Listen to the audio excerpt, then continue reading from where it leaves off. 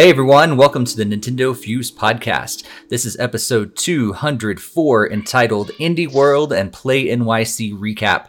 We're going to be talking a lot about Indie World Showcase, of course, the Play NYC 2020 that happened just a couple weeks ago. And it was actually last week. And then we're gonna, a lot of other news and rumors and stuff like that we're going to be talking about tonight. My name is Steve. I am also joined by Barry. Hey Barry, how's it going? Hey, Steve. Always a pleasure. Sure. And also joined by Greg, too. Hey, Greg. Hi, everyone. Great to be here. Love talking games with you guys. Absolutely. Speaking of which, we do love talking games with you guys. And so if you are joining us in the chat, be sure to toss any of your ideas, your opinions, your thoughts, or anything like that about the stuff that we talk about. We'd love to know all of your thoughts and opinions and everything as well in the live chat. But if you are watching this after the fact, feel free to use that comment section here on YouTube as well. If you are watching or listening on your podcast app, if you're just listening to the audio version, thank you guys for joining in as well. You can also join in the conversation either on our social media. You can find us on Instagram and Facebook and YouTube, and also Twitter, and just at Nintendo Fuse. But you can also join our Discord, and that link is in the description down below and also in the podcast show notes. We would love for you guys to join our Discord and continue to join in that conversation between the episodes. Throw us all those different ideas that you guys have, thoughts and opinions and everything. We love interacting with you guys. Speaking of which, Mike is already in the chat saying he demands party hats. I'm not really sure why he wants party hats, but he's demanding them. I don't have any. Sorry, Mike. Greg, Barry, you guys got any party hats? Don't think you have a party No, hat. not handy. Sorry, Mike. Maybe next time. Probably not. But let's join in our discussion as we normally do and discuss what we've been playing lately before we jump into any of the news and all that stuff. So we'll go to Greg first this time. Greg, what have you been playing lately? Well, this was a much slower 2 weeks than normal, so I just had time for Animal Crossing, and I did play a few more levels in Dodo Peak because that was a lot of fun and enjoying just picking up a few additional levels here and there just to unlock a few more things. So also on the mobile side, still doing Fire Emblem Heroes. The CYL stuff just launched today, so it's a brand new summon event for like the Three Houses heroes that got their Brave editions, and that means Gen 5 for BST and all those other power creep stuff that everybody likes to talk about. So yeah. Nice. Yes, Dodo Peak. Have you checked the leaderboard yet on the first 10? No, not. I didn't check that the last time I was in, but I'm guessing Steve's. I'm creeping up there. I'm actually the last time I checked, I haven't played it in a few days, but I was in the top. I think I'm in the top 10 on all the first 10 levels. Nice. Overall, Top 10 worldwide. Yeah. Oh wow. Yeah. And I haven't unlocked the golden bird yet, so I could still get faster. But anyway, I'll talk about that in just a second. Barry, what have you been up to lately? Well, I'm really glad to hear you guys are enjoying Dodo Peak. I have not had the time to go back to it because I've really been busy with a lot of other games. So I'm still doing Animal Crossing, but I just finished getting the Last of the Mermaid DIYs. So I'm done swimming until the first of the month. So thank God. I don't have to play that every day. I can just relax. So that's cool. Paper Mario. I have completed Paper Mario and the Origami King and had a lot of fun with that. And, just seeing that transition from my initial reaction where I was like, this sucks. This battle system's terrible. I'm still not a fan of the battle system, but the rest of the game, top notch. Top notch. Totally. I love that game at this point. Like, it's so weird how it transitioned. But then I've been playing some smaller stuff after doing Paper Mario. I'm like, I want to do some smaller stuff. So one thing I've been playing is Super Blood Hockey, which we'll talk a little bit about later, which is a lot of fun, old school ice hockey NES, Blades of Steel NES style hockey game with a lot of blood where you can, not only, start fights and have a whole team brawl instead of a one-on-one. But you could do like franchise mode where you could actually train your players and do work out in the gym, but they could still get like injured in the gym. So like it's very realistic for that type of game, but it's a lot of fun.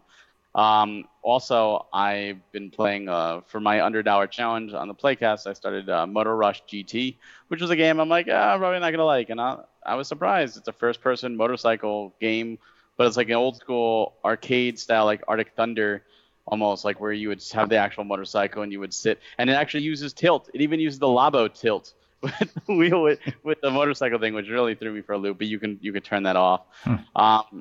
So I decided to start Cat Quest because I've heard enough good things. And I played through and beat Cat Quest 1 in probably about 6 hours or so. I had a lot of fun with it.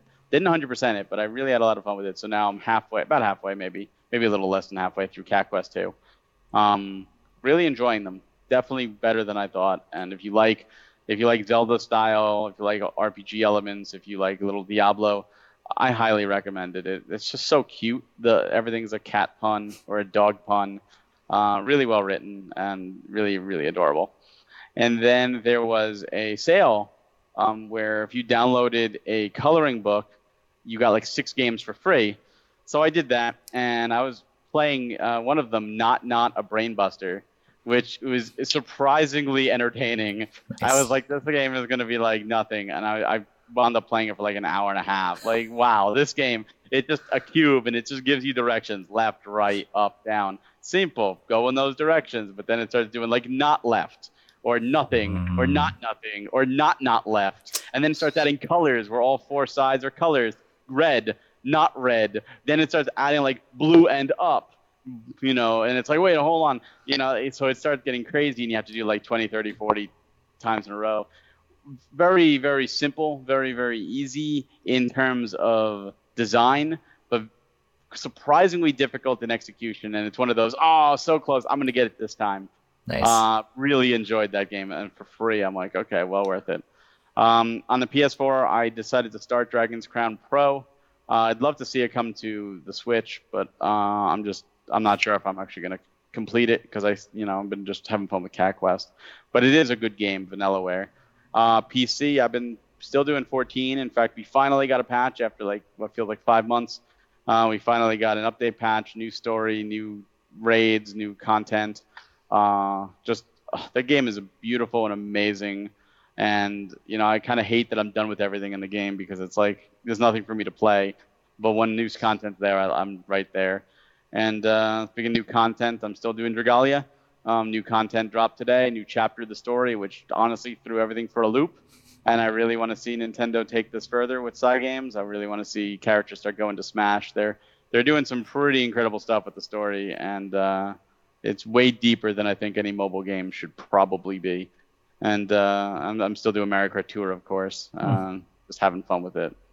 Nice. That's cool that they're still like. I've never played, like, really got into Dragalia, but it's so cool to hear that they're really adding a lot to it, which does intrigue me. Like, I wonder where they are taking that in the future, because it seems like it's just they're happy with it being just mobile, but like, where could that go? Like you said, with Smash or with like a mainline game on the console, that'd be interesting. I mean, it's definitely not making the money it was initially, and obviously, like especially with COVID, a lot of things aren't making as much, and mobile games I think are down across the board because people aren't out, people are home. So it shows, the newer events don't always have like voice acting, whereas the older ones do. But the mainline story is great, and they're repeating like right now they're repeating last summer's event. They're definitely doing that to pad, but even when they repeat, they add new things. They add like, this facility can go up higher. Oh, we've added a new difficulty. So at least the returning players can be like, plus you still get all the rewards. So it's not like, I've done that. I already have all the rewards. What's the point of me doing it? It's no, you can earn all the rewards again. So, it's nice because it allows you to do something and still constantly progress. And I think they've done a great job. And honestly, I think if more people gave it a chance and played the story, the story is very, very good, and it's very free-to-play, casual-oriented. And I'd like to see Nintendo put a main line on the Switch. I think they can do something with these characters. I just hate to see them just drop it. Nintendo is known for dropping IP certain IP and never touching it. I mean, we haven't had a Star Tropics game since the NES and Mach Rider the NES, and you know, where's F-Zero been since the GameCube and the GBA, and you know, like there's so many IP that they haven't done anything with. Kid Icarus they finally brought back and then dropped again. Right, and Jakester is going to bring up Mother, I'm sure. So Mother, absolutely, and Golden Sun. If you want to go back to RPGs, Golden Sun hasn't been there since the DS. There's so many. Pilot Wings was at the launch of 3DS on its third entry and then disappeared. That was an SNES launch title, and N64. That was a title they launched 2 of their systems with. And well, 3 of them. 3DS launched with it as well. Where is it now? Why isn't it on the Switch? That would be a great Switch title. So yeah, there's I just hope they just don't leave this. I think it's actually more important for Smash because it is their only IP for mobile that is unique and exclusive and started as mobile. Every other IP that they brought to mobile has started elsewhere, and especially with Smash being a celebration of all Nintendo, and they've got like all these characters started with the NES and these SNES, and they've even highlighted that in events. How about their first ever mobile IP? Let's get some representation in there. Yeah, well, yeah, and that's probably actually if they've kind of forgot about all those other ones. I don't know if I'm holding out any hope for Dacali or not, but we'll see. That's the stuff thing. At least it's still new content, so they haven't ended the game. That's for sure. Speaking of Jakester, he says I've only been really playing Fate Grand Order and Tetris 99, but he did touch Animal Crossing after a while. And yeah, so be sure to let us know what you guys have been playing in the chat or after the fact in the comments as well. Yeah, I've been playing, of course, a little bit of Rocket League. My quest for like changing up my control scheme has been exciting because I feel like I've gotten to a point where I know what I'm doing now with the new control scheme and everything. So I went back to like 2s, and I've been playing a lot of 2v2 recently and trying to get that level up to where my 3v3 level is. But really excited about the new cross-platform save system and all the stuff that they're going to be bringing to the game really soon. They just said, I think at the end of the summer. So maybe at the end of this month, we're not sure, but it's going to be where you can actually take your items and your progress and everything from one system and save it to your account and actually be able to access that same progress and items and all that stuff from another account. So if I play at my Switch, then I can jump on my Xbox, my PS4. If I end up getting it for PC at some point, I could just always be on my same account the whole time instead of having 3 different accounts like I do right now, which is ridiculous. So you essentially will just pick your primary account and then everything else will kind of synchronize into that. So I'm really excited about that update that's supposed to be here at the end of the summer.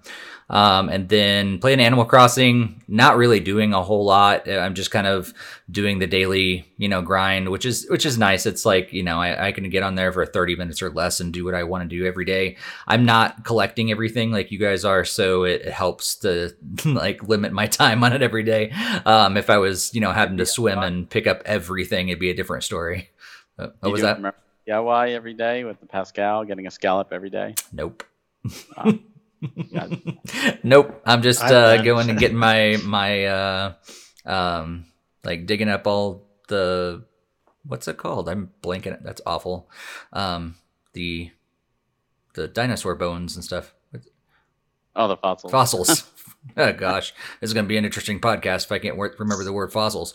But yeah, doing that and getting my money trees and selling things and stuff like that. So I'm essentially making like, I think 100,000 bells a day and just depositing it in the account and just letting it sit there, and eventually I'll do some extra stuff and everything. But yeah, right now I'm kind of just in maintenance mode for that. And yeah, so I've been playing some Dodo Peak. Went ahead and went back and decided to go ahead and advance and complete a few extra levels.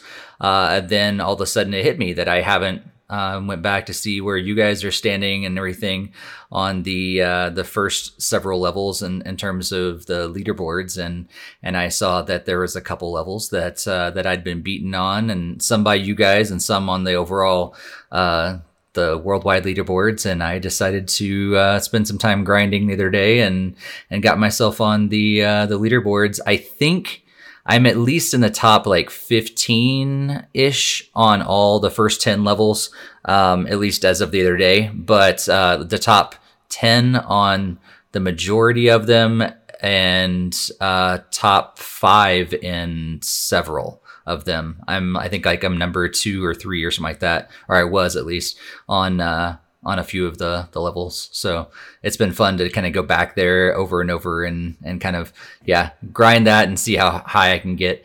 And then it's already been known in our Discord. Barry and I have chatted about it. Jakester's already aware that I did finally complete Xenoblade Chronicles 2 Torna. So yep, it's complete. It's done. And then immediately I wrote up a giant list of questions and sent them to Barry and saying, what about this and this and this and this and this and this and this? And, the majority of those questions I think could be answered with, Barry's recommendation to play Xenoblade 2. So I think almost all of those questions that I still had unanswered were, hey, you'll find out in the main game. You should go play it.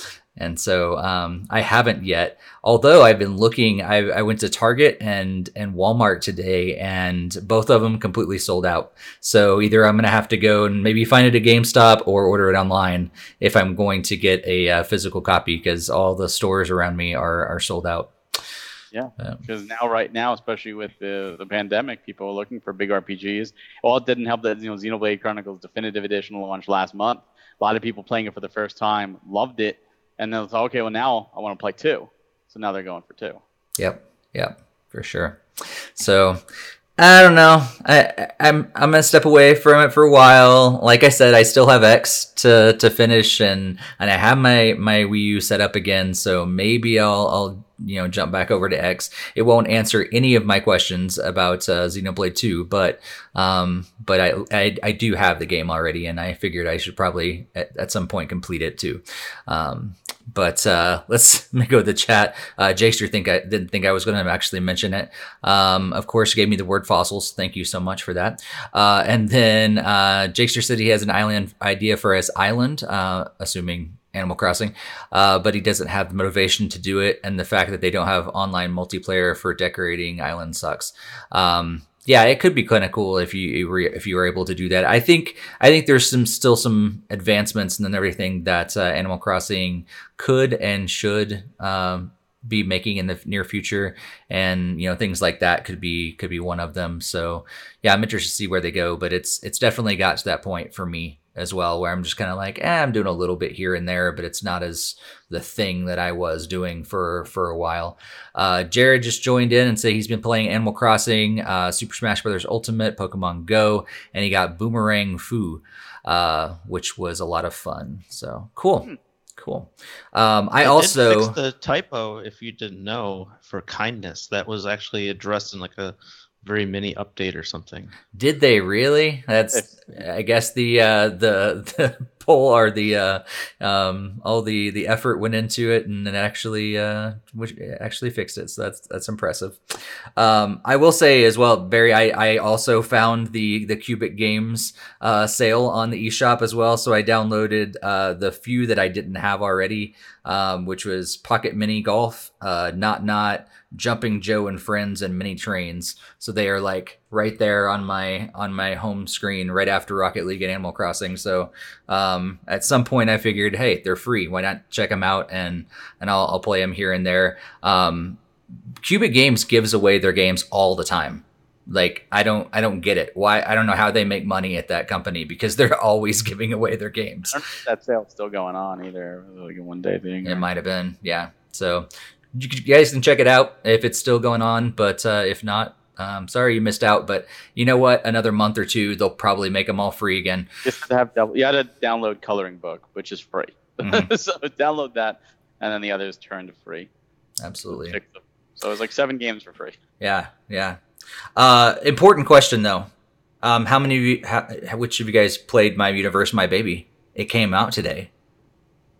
Did you? did not, but I'll tell you a funny story. I actually got 2 copies of it. Did you really? Yes, because Yes. I wound up getting an email from Best Buy saying my copy shipped. Cool. And then I got another email last night, and it was like, "Oh yeah, your Amazon order is shipped." I'm like, "What is this?" And I clicked. It was My Universe, My Baby. I'm like, "Are you kidding me?" I forgot to cancel. I actually pre-ordered it both places. Forgot to Yes. cancel. So now I have 2 You got copies. I have to two. return one. That's great. You Not can even send it fun. Greg's You're supposed way. to keep it sealed in. You're supposed to keep it sealed in box because it's gonna be worth like That's right. You can play $1,000 one and then million years save the from now. other. It's staying sealed. But yeah, What we can do it I- as a giveaway or something. I don't know if anybody wants it.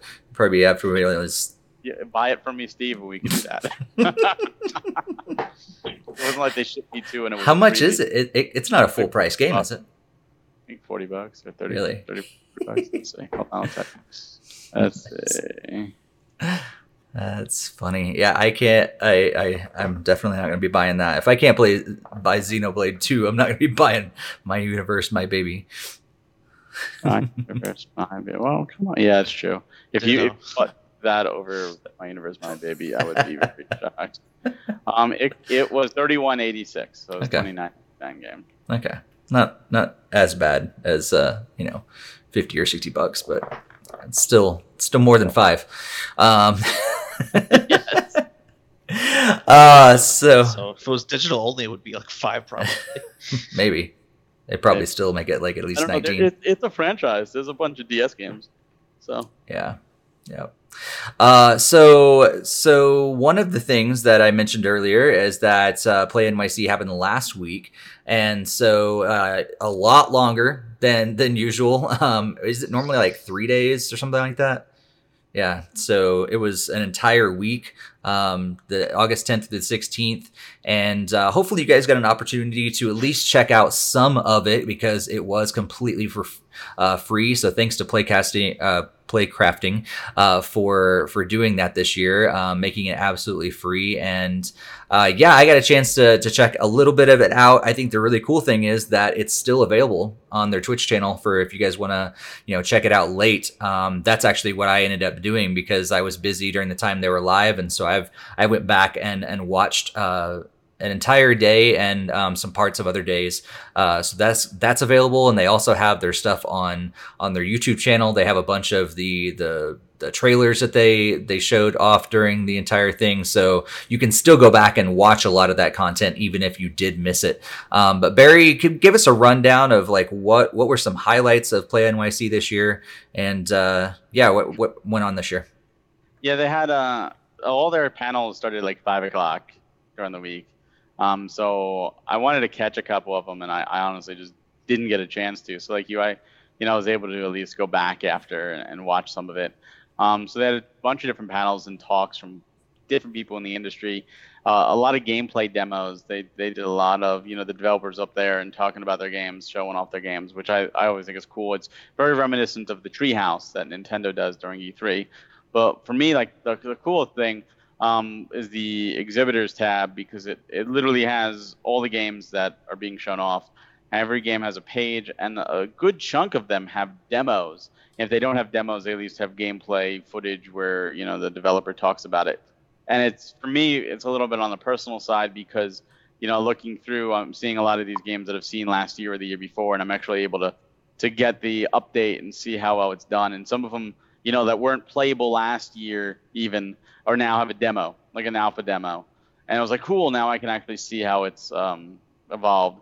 And some really great titles. I highly recommend you go to play-nyc.com and check out the exhibitors, check out the games. We're going to talk in Indie Direct coming up here shortly, but this is a lot of that indie stuff, and some games that are Alex Swim Sanity.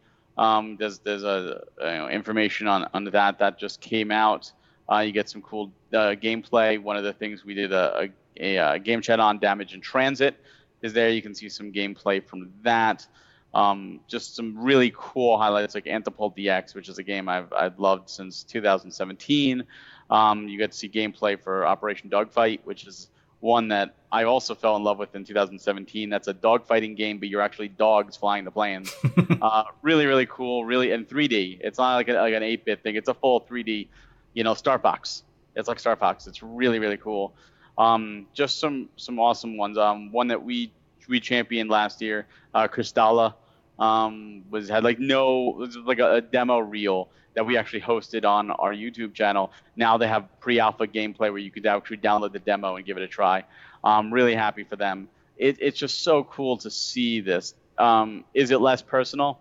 100% yes. Is it as exciting as it was, actually going there? In my opinion, yes, obviously. I don't think anything online is going to be as exciting as being in there. It'd be like watching a video of a roller coaster. Is not going to be the same thing as actually riding the roller coaster. I'm fine with that, though. I'm scared of the heights, so it works for me. But with this stuff, I think it's cool that you can play some games in the comfort of your home. It allowed me to experience some of the games a little bit more than I would have even at the show, because it's hard to, as a journalist, it's hard to play games at a show and really dive into it because you have like 100 other people you need to talk to and you have a set amount of time to do it. So it's really cool to see what they've done, and I hope that people were able to give them a little bit of their time during the week to check it out, especially because it was free. It was so free. Normally, Playcrafting makes money on the show. They put it on, they pull in tickets and everything else. They didn't make a dime. They didn't make a dime on this show. They did it simply for the love of the game, for the love of indie developers, and they really deserve your attention. So if you haven't checked it out, play-nyc.com. Check out their Twitch. Give them a little love because they absolutely deserve it. Yeah, absolutely.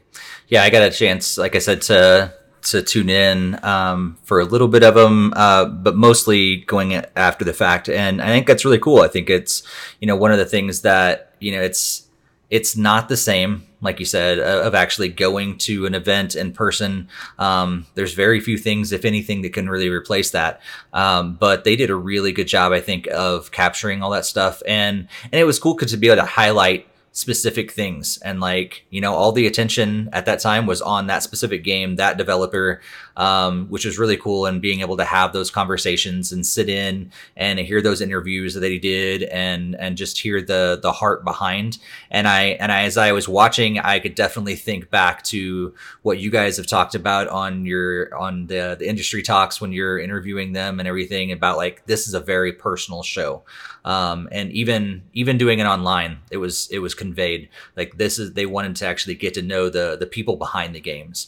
What led them to develop this game. What's a lot of this, like you said before, is this is their passion projects. And it's so cool to see their heart behind it and their thought process and what led them to those different things. And I think that's been really cool.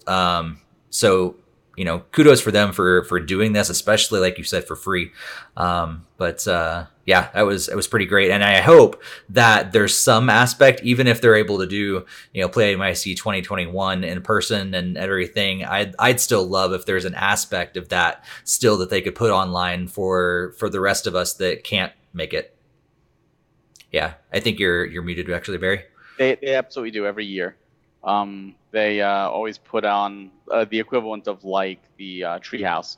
They do that with different developers. They had the talks the first year in 2017. They had panels.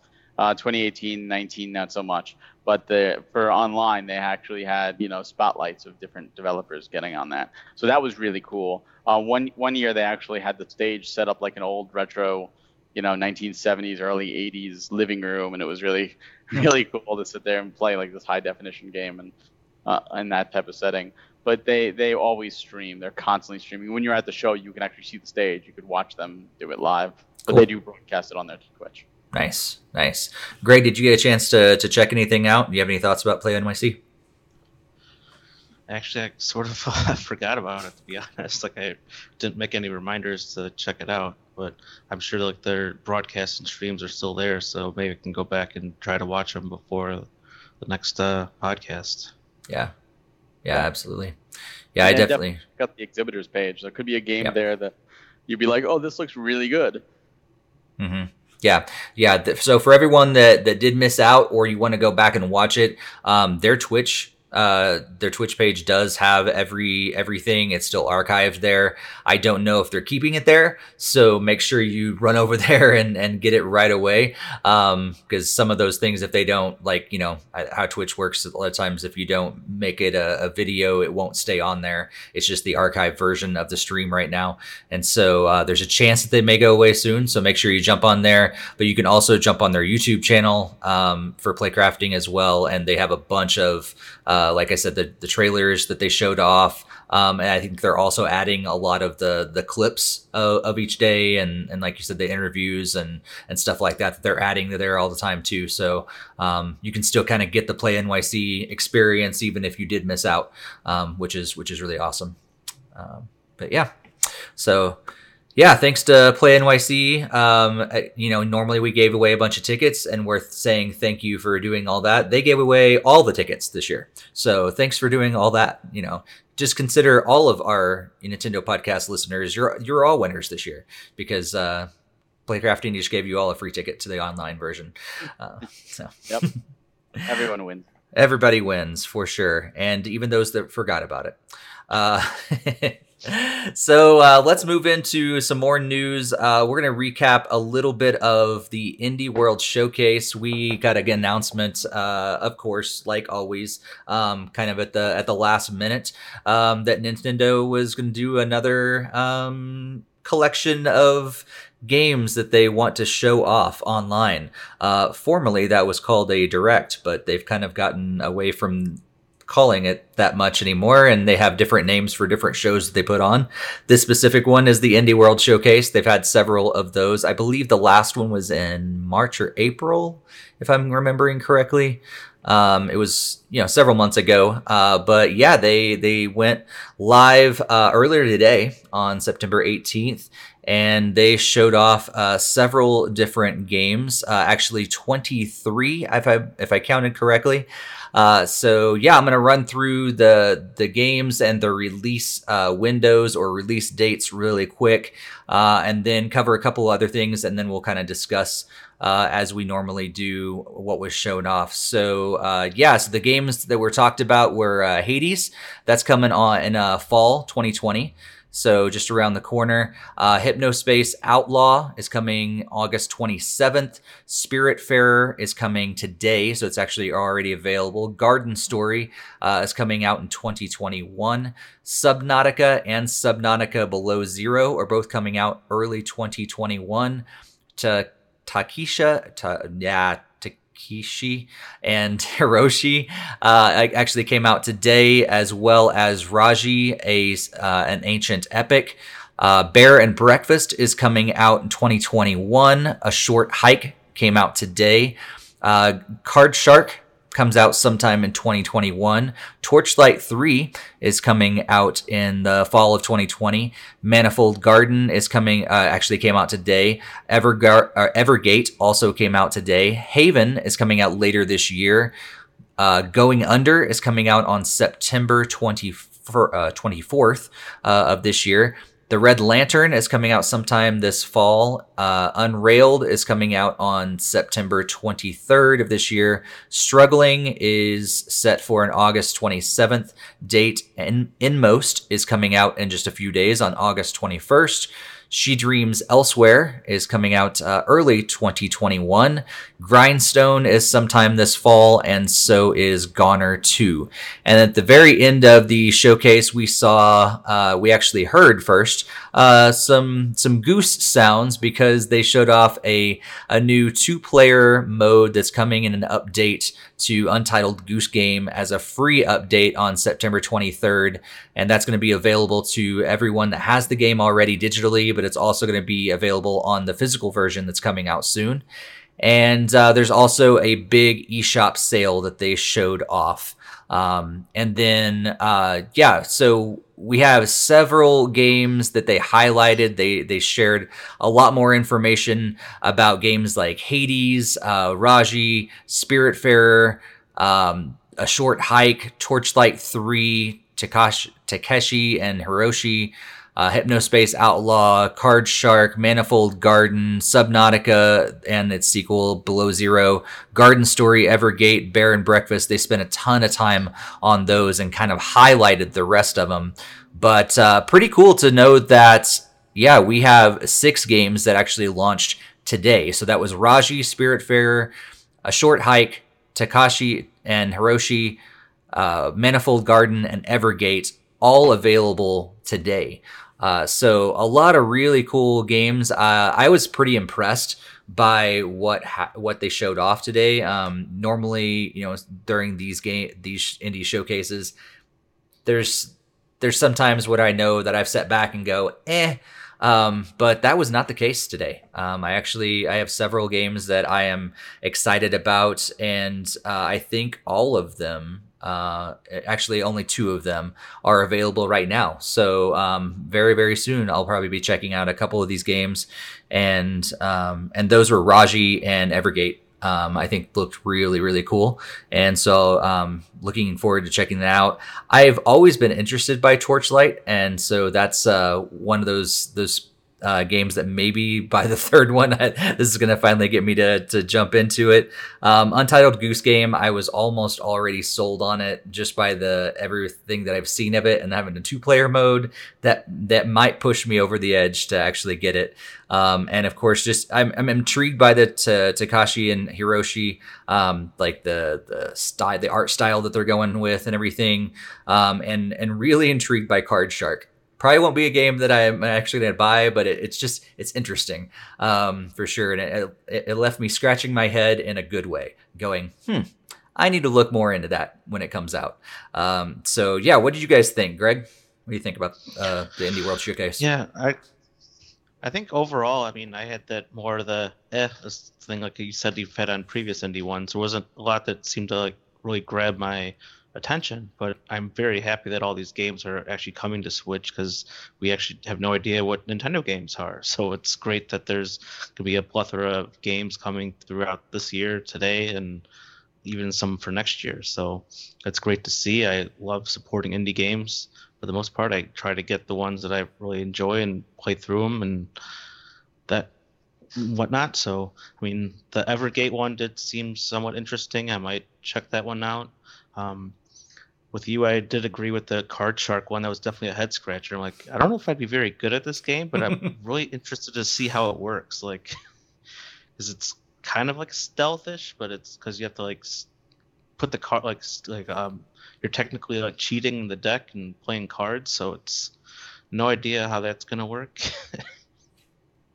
Yeah. And I think so. Then pretty much the most exciting aspect for me was the Untitled Goose Game update, because I've mentioned on the podcast before, me and my daughter play this game and we absolutely have a fun time. And now that she'll have her own goose, is just gonna make it more of a mainstay game for us to be playing together. So that was definitely the highlight for me overall.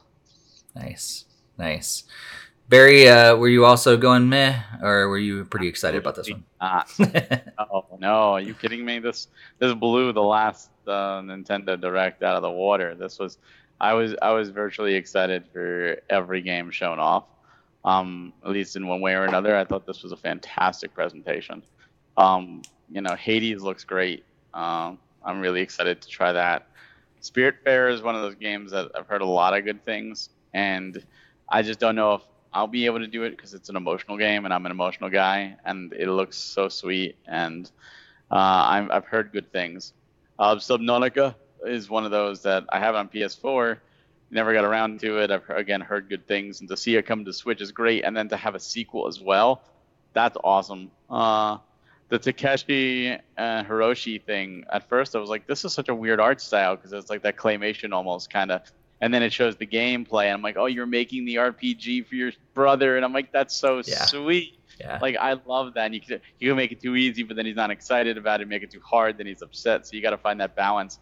I think that's pretty genius. That is a really cool thing. Raji was my game of the show. Just blew me away. I actually, after it aired, I showed the clip to my wife, who loves foreign cultures and loves, Indian culture.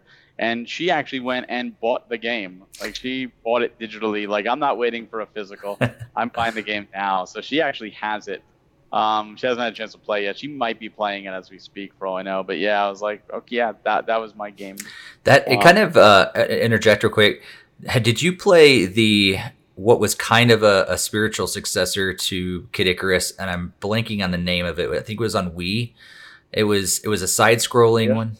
What was that? Not Rodea. No.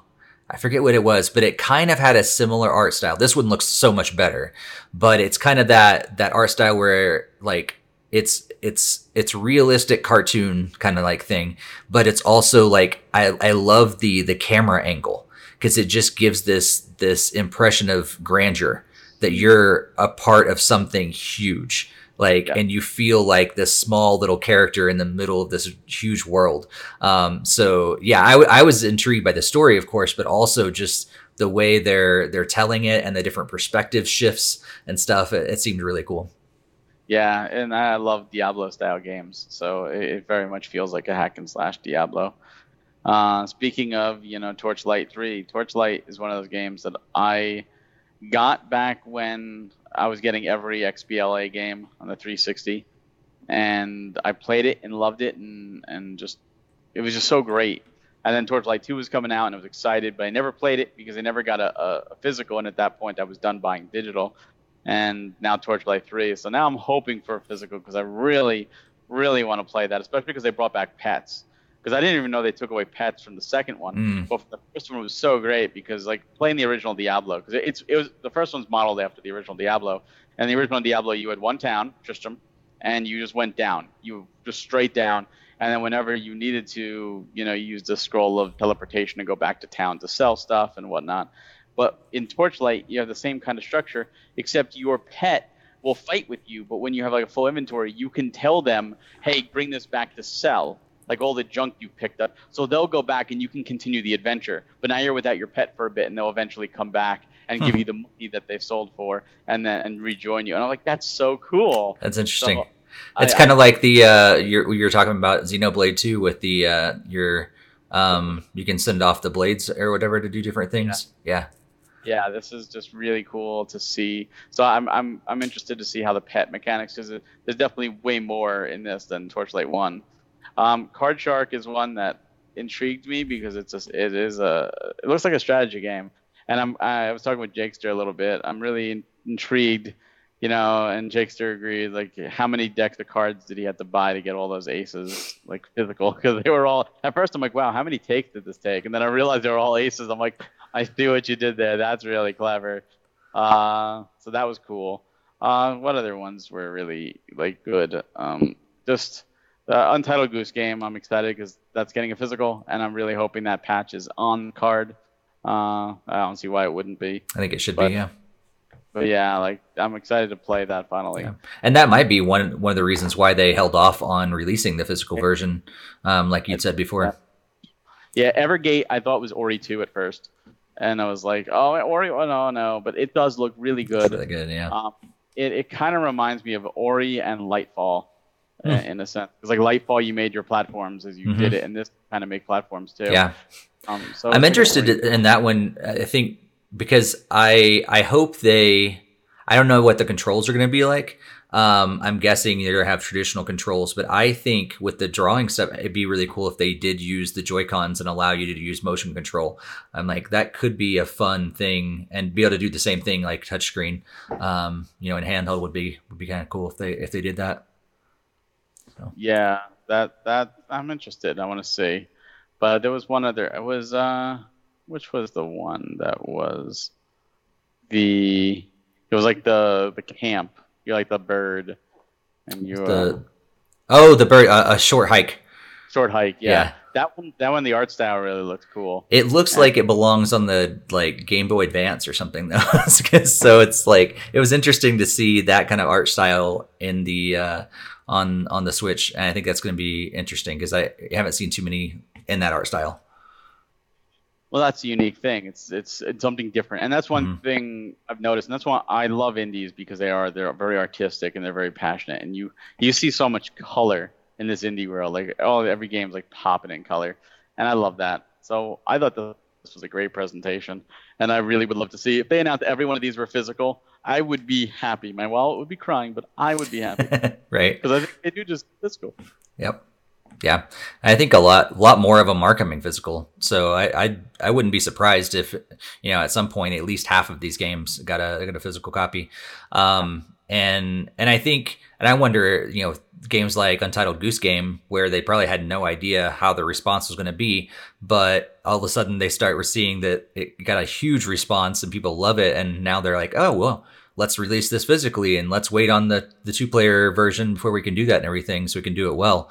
I think as well, I agree. Like, I think I saw so many different styles of game this time, not only different art styles, but different types of games.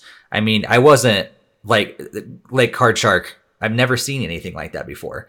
And also like Hypnospace Outlaw. Like, I'm not going to get that game, but I'm so glad that it's going to exist, because like where else can you go for a 90s simulator? Like, just trying to like go through that. It was so weird, but it was so cool that exists. And for some people, that's going to be like a highlight for them. And that was just really cool. And I think, I'm gonna gravitate to Raji and Torchlight and Evergate, things that I'm intrigued by that are not too far out there, but I love the fact that there are games that are out there and trying completely new things, and because we don't really see that too much from those mainline games, from those first party. A lot of times it's these indie games that really show off that kind of stuff, which is so awesome.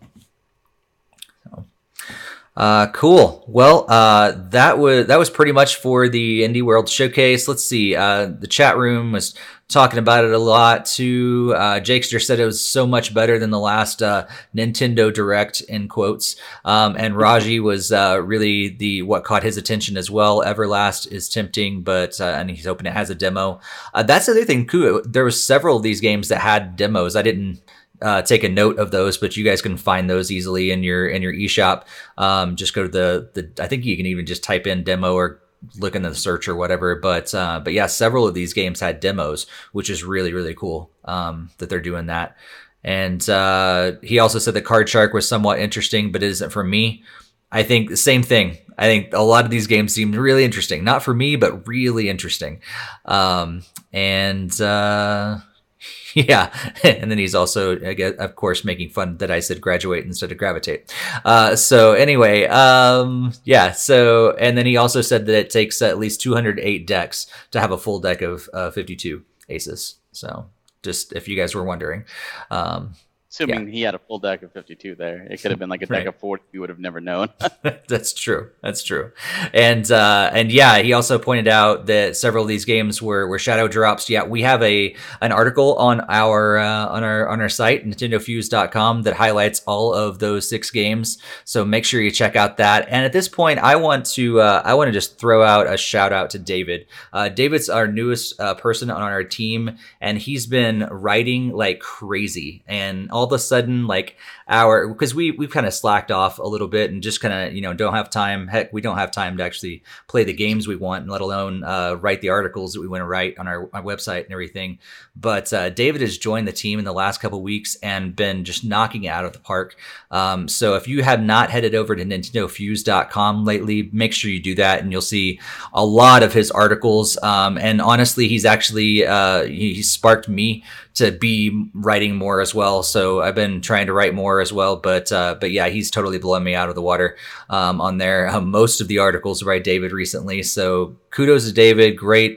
Show him some love, throw him some comments in his articles, and say something to him in the Discord as well. And Jared's, yeah, see, David's making us all step up a little more. Jared's also on our writing team. And I'll just say, if you guys have, any of you guys that are listening, watching, if you ever want to join our writing team, we are looking to add more people to that team. And so, just, hit us up on social media or our Discord and say, hey, I'd like to, I'm interested, and I'd like to try out that writing thing. Just let us know. But yeah, let's move on. We also have news that there's a new publisher for Nintendo Switch that's coming on the scene. Barry, tell us about this new publisher. Yeah, so there's a new publisher coming out. It's called Premium Edition Games. Now it was kind of funny because I got an email from Steve, like, hey, did you know this? Check this out. Here's the embargo, here's the press release, and all this. He forwarded it to me, and I don't think he realized that I actually had the write-up ready to go. And I had no idea. And it's funny because I was able to do that because Premium Edition Games started into a type of fruition, so to speak, last year between my two other co-hosts on the Switch Mania Playcast, Jeffrey and JP, and they got together and they started discussing, hey, we're gonna make let's make physical games, let's do it, and no idea, I didn't know them at the time. And then after I joined the Playcast back, I think in November or late October of last year, and they're like, hey, so let me tell you about what we're doing. And they told me, I was like, that sounds awesome. I said, I want in, and they were gracious enough to bring me on board. So I'm actually a member of Premium Edition Games. I'm a staff member. And it's awesome because everyone's works as a team. They do a bunch of, Jeff does some things, JP does some things, and I do other things.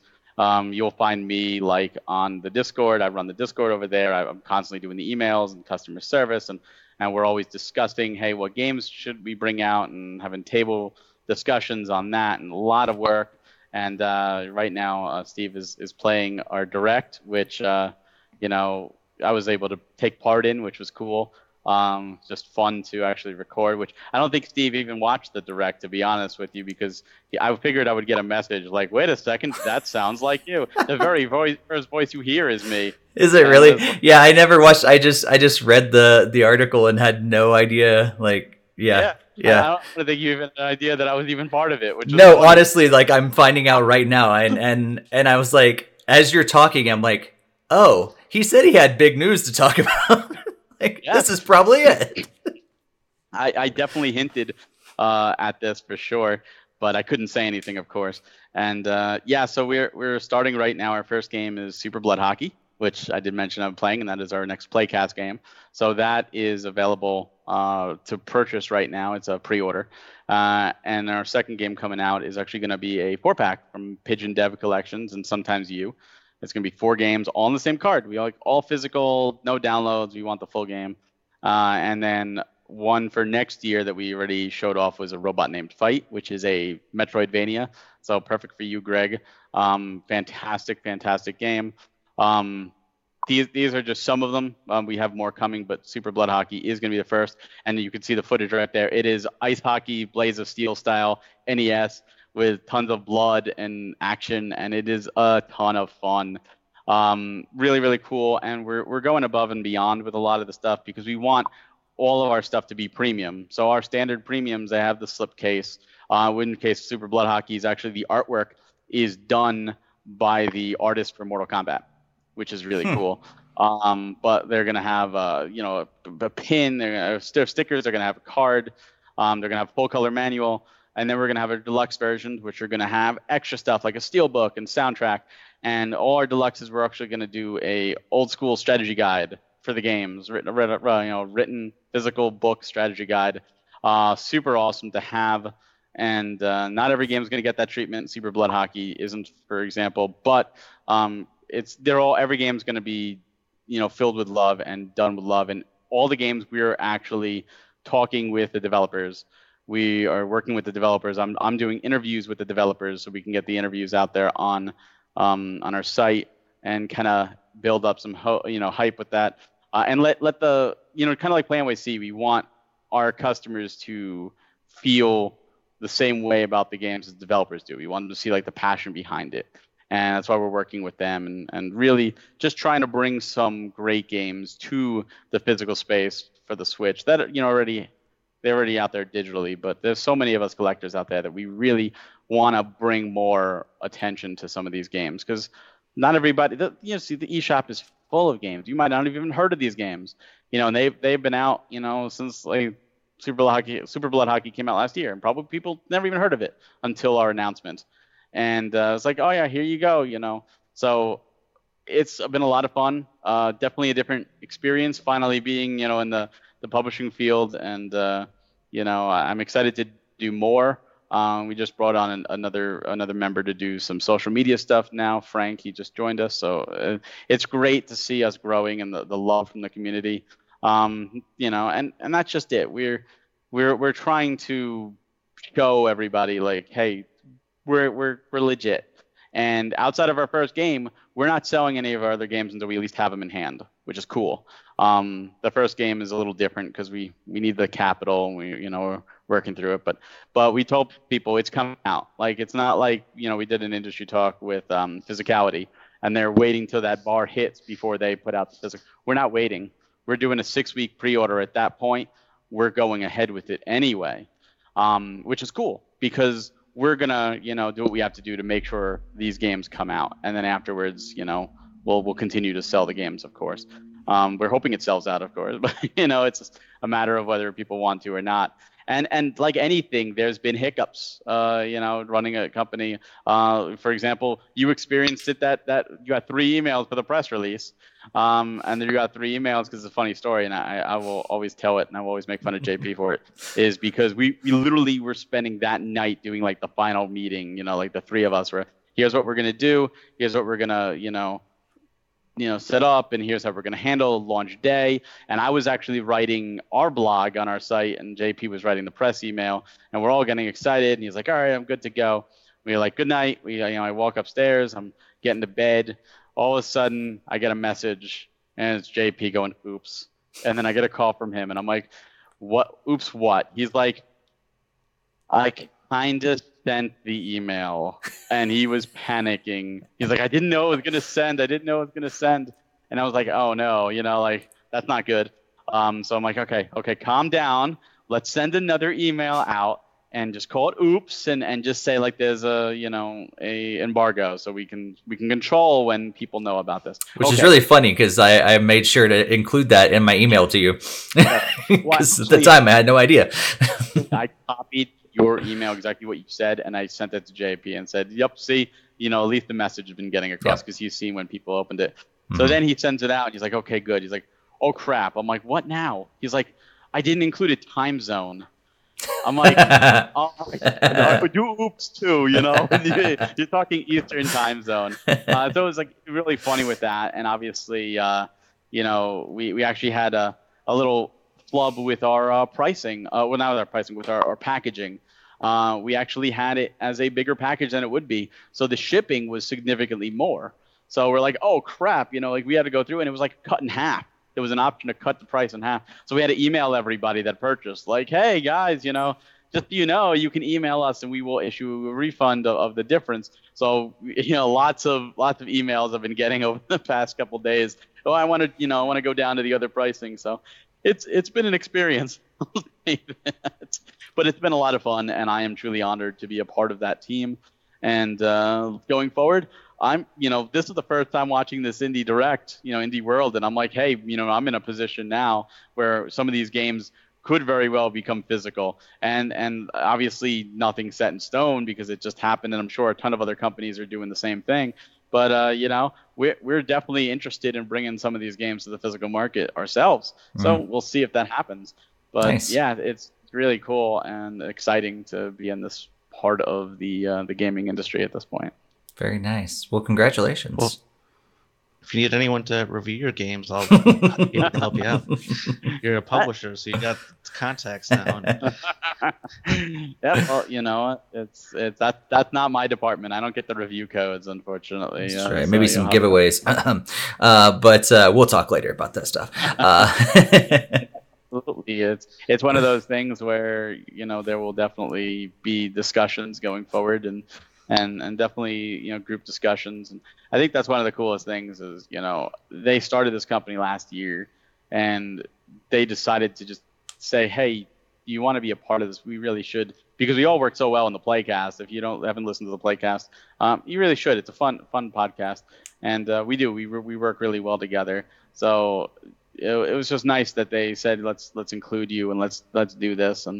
And I love being a part of that. I love being like, oh, what about this game? Should we pursue this game? Oh, this game's kind of crappy.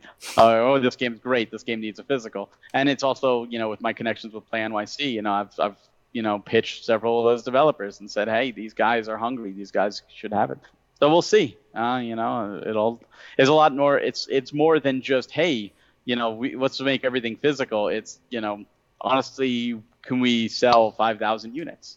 Because that's the minimum order, and it's like, oh, they're not cheap to make a physical game. So it's as if I wanted to, I would make them all physical, but I can't. So that's why we did like the Pigeon Games dev collection. We're looking into doing more compilations because you really get a more bang for your buck. And what's funny is if you look at the Pigeon dev games, there's 4 games on there. 2 of the games are Awesome P1 and Awesome P2. Awesome P1 and 2 just came out physically from East Asia Soft for the Vita. The 2 of them on the card at the same time. Only like 1,500 copies because small print run and it's sold out.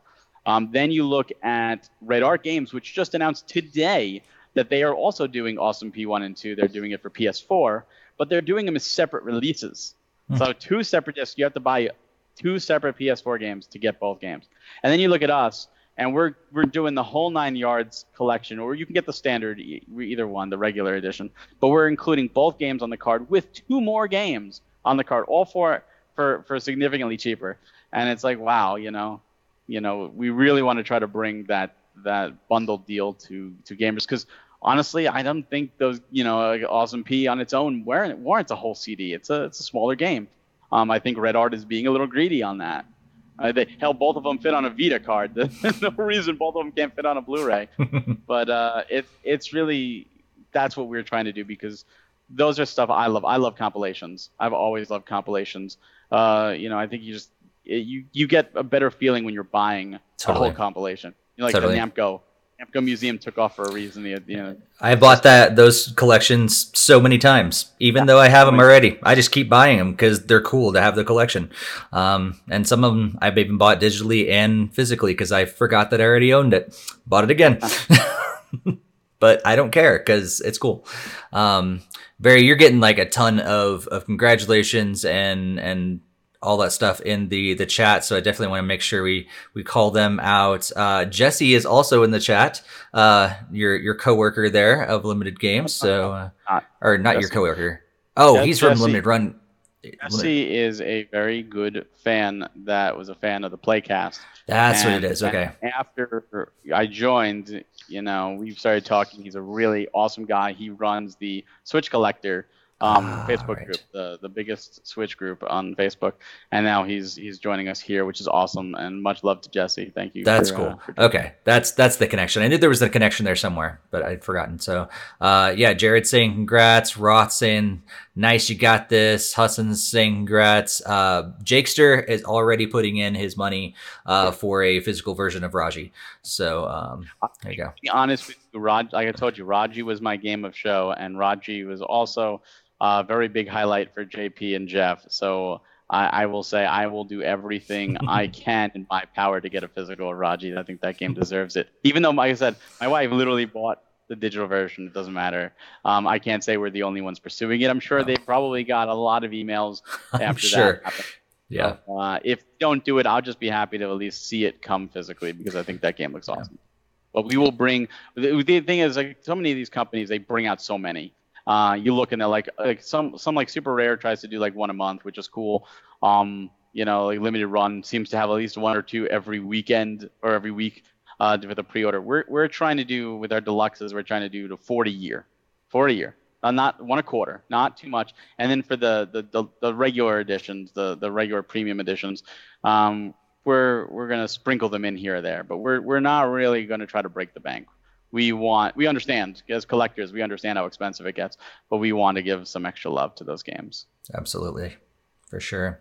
And I think that's kind of cool too. It's cool that we got the opportunity to talk about that tonight alongside the Indie World Showcase and also Play NYC. It's like this was definitely a very indie focused podcast episode, and I think that's really cool. And I think that's really awesome that companies like Premium Edition, but also all these other companies that you're going to now be in competition with, are out there, because it's really awesome for the developers of Raji to all of a sudden, they probably got hammered with emails saying from all people, companies like yours, and saying, okay, hey, can we put this on physical? We want your business. We want your game. And that's going to be so awesome as an indie developer, for some people that really are, this is their passion project. They developed it all on their own in their basement.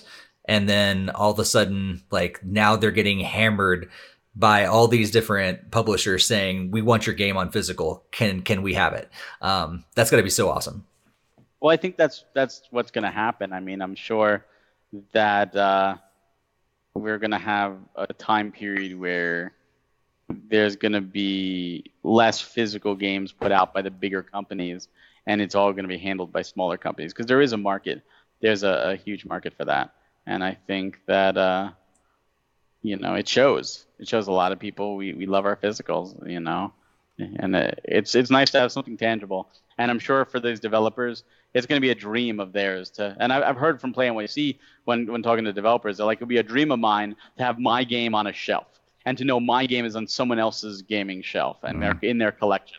Like, I can't disagree. I think that'd be awesome. Like, here's my copy of Mario 3, and here's my copy of Mario Odyssey, and here's my copy of insert game here. And it's like, oh my God, it's right next to it. Holy, that's amazing. Yeah. I never thought it should even belong on the same shelf, let alone right next to. Right.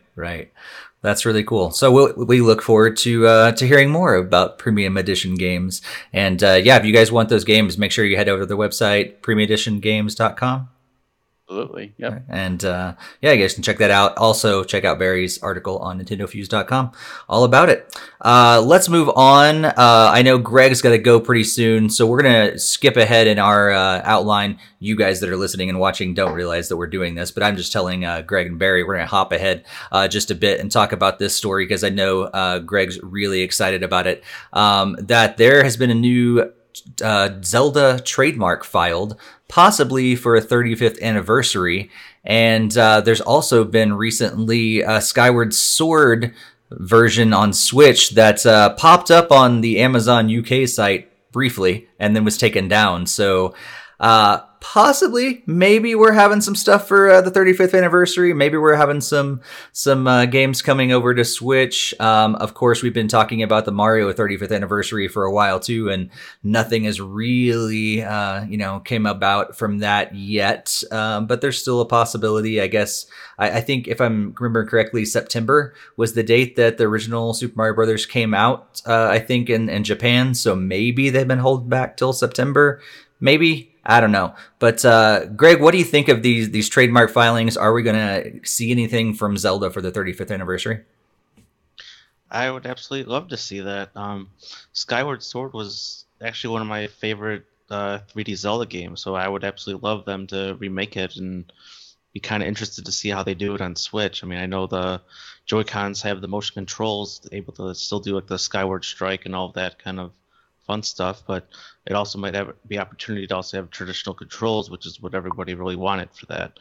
I don't even know if that's possible, because I know a lot of the combat was motion control based, and that made a lot more element of strategy to taking down the enemies. But I'm definitely would be really excited to see any sort of packaging or any sort of celebration for Legend of Zelda. So hopefully that would also come with like a Breath of the Wild 2 kind of teaser, but you never really know. Yeah, for sure. They're already talking about this. Jared's super excited about the trademarks. And hopefully the Breath of the Wild 2 special edition, also again rumored. If that Nintendo Direct happens next week, like he's saying, who knows? Barry, what do you think about this? I am excited. I always like when they do anniversaries, especially when they do them well. Like the Kirby anniversary on the Wii was done very well. The Zelda anniversary on the GameCube was done decently. The Mario anniversary on the Wii was done poorly. So I'm really interested to see what they do, and I would love to see Skyward Sword get another life. I think it gets too much of a bad rap. It's not a bad Zelda game at all. It's linear, which is the biggest thing against it. I wasn't a fan of the imprisoned fight over and over and over again. That was probably my least favorite part of it. But if they did it again and they allowed you to do motion controls with the Joy-Cons, but also play more traditionally without that, I think that would be a huge sell. I would probably play that way just because I already beat it once with the motion controls. Hey, let me do it without that. And I think we're at a stage now where the motion control fad, so to speak, is really gone. Like, the Joy-Cons are still used for some things. They even in like clubhouse games, they had bowling and stuff like that. They used Joy-Con, but for the most part, people just expect traditional controls again. Like we did that. That was a phase. We've moved on, and except VR. VR is a little different, but I would prefer to play that the second time around with traditional controls, and I would love to see that. Although I think if it was just Skyward Sword, I think that would be a little bit disappointing for the anniversary, simply because you're talking 35 years, you're talking a ton of Zelda games. You could do more. You could do a nice collection. Mm-hmm. Like you could just put out. I mean, on the GameCube, you had Ocarina of Time, Majora's Mask 1 and 2 on a collector disc. Cool. You can do something very similar. You could do a disc or a card with Zelda 1 and 2 with A Link to the Past, with the original Link's Awakening and or DX. You could throw like Four Swords and the anniversary and Four Swords Adventures, which never got ported there. You could do a combo of Ocarina of Time 3D and Majora's Mask 3D with the updated visuals. You could obviously do the Wind Waker HD and the Twilight Princess HD from the Wii U ported over. They're porting everything. Why not? Just start bringing some of that stuff over, and they could. It would make money. It would make money, and it would be easy to do. And especially if you did like volumes, like Volume 1, Volume 2, and you did and they all had like something on the spine. So if you made them all and you put them all together, it made like the Hylian emblem or something. Cool. That would sell. People would want it all. They should make that happen. Breath of the Wild 2, my prediction at the beginning of the year was that it was going to come out the end of this year. It was going to come out and compete with the PS5 and the Xbox, Sex. I'm not sure anymore because of COVID. I didn't know COVID was going to be as big as it is or a thing. So I don't think Breath of the Wild 2 is coming out this year. I think that the deluxe edition or collector's edition absolutely seems logical. It seems like that's going to be something that's going to happen. But I do think that it's not going to happen. And they did state they want a Zelda game every year. And I really will be upset if Cadence of Hyrule is their Zelda game this year, considering that came out last year. It's a newly physical this year, but that shouldn't count as your Zelda game. We don't have a Zelda game this year. Right. So let's do the man, and same with Mario. Let's get those anniversaries. Let's celebrate, especially with COVID. It should be so much easier for them to re-release older games than to develop new games right now. That's true. You would think. Yeah, for sure. Greg, you gotta head off.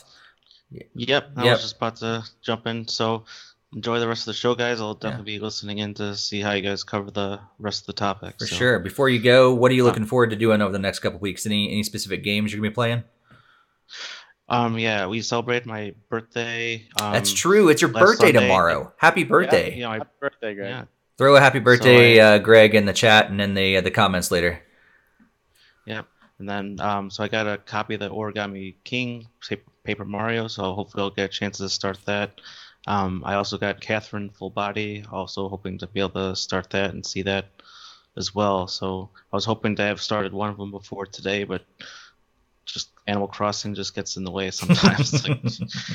Gotta find Pascal one more time, and then you're in the ocean for 45 minutes still trying to find one pesky clamshell. So.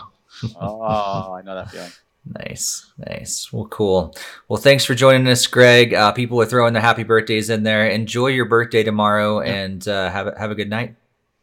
All right. Thanks, everybody. See you, Greg. All right. Well, as we continue on, there's been a little bit more news, Barry. A game that has been discussed a little bit a few times, but I think some of us were still holding out hope. And some of us have probably given up hope. But Pikmin 3 is actually coming to Nintendo Switch. So speaking of all the the ports that they're making from Wii U, Pikmin 3 is going to be heading to the Switch on October 30th. And in a deluxe format. So it's actually going to have the entire original storyline and all that sort of thing. But there's also going to be co-op added to the entire story mode.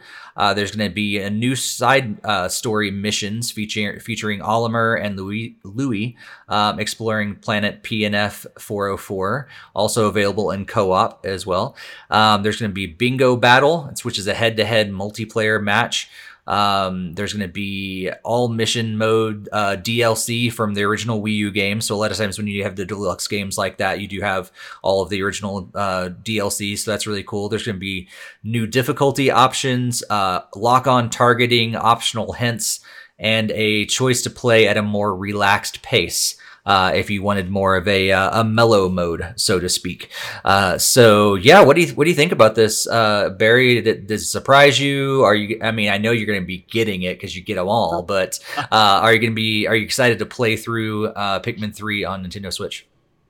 I actually never got to Pikmin 3 on Wii U. Oh man, I never played it. And I like that relaxed mode because I'm one of those that I'm not a big fan of timed things. I like to relax and chill.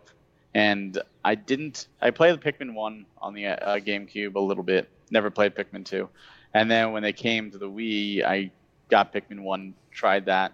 And I enjoyed it. I didn't beat it, but I enjoyed it. But again, it was a time element that really started to stress me. And I just don't like that. So the relaxed mode helps. But I'm still disappointed in this. And I'm disappointed in this because I don't think it would have taken much to throw Pikmin 1 and 2 in there. I really don't. I think, especially when you have a series like Pikmin 3, or just a series like Pikmin, it's not a household name. Nintendo fans, we know Pikmin. But even though it came out almost 20 years ago, or 19 years, it launched 2001. Barry, you're making me feel old. Yeah, I know. 2001 Wow. GameCube launch title. So it's almost 19 years old at this point. It's still not a household name. I mean, there's been 4 releases since 2001 in 19 years, 4 releases and 2 re-releases. So it's one of those things where people may not necessarily want to jump into the third game, even though they're all separate. That not everyone knows that. Right. So give them 1 and 2. Put 1 and 2 on there. Just 1, 2, 3. Boom. Mm-hmm. Have a nice collection. It would be really fantastic. And I feel it will warrant the price. It's the same thing with like Donkey Kong Country Tropical Freeze. That like they should have included returns. People would have been happy. You would have had 2 for 1. And I just got finished saying how I like compilations. Well, here's another example. They could easily do it. They could do it, and it would be great. Or if they didn't, let's say they said, we want to sell Pikmin 3 at $60. We want it to be its own thing. How about a 2-pack releasing alongside of it with Pikmin 1 and 2? And get this, if you sold the 2-pack at like $40 and this at 60, you can get $100 out of people wanting to experience the Pikmin series. And if they maybe they're just unsure, let them buy the one at $40. Now at least they purchased your thing and they get 2 games and they get to try it out. You expose the series to more people and you wind up making everybody happy. Because if you don't care about 2 and you just want 3, you just buy 3. It just or buy them all 3 in a deluxe pack for $100 and you get a Pikmin hat. Or something, yeah. A little slipcase that you can put them in, and a little bonuses or something like that. Like they do with like Pokemon, where it's like buy both of them and get a slipcase and you get a couple little extra stuff.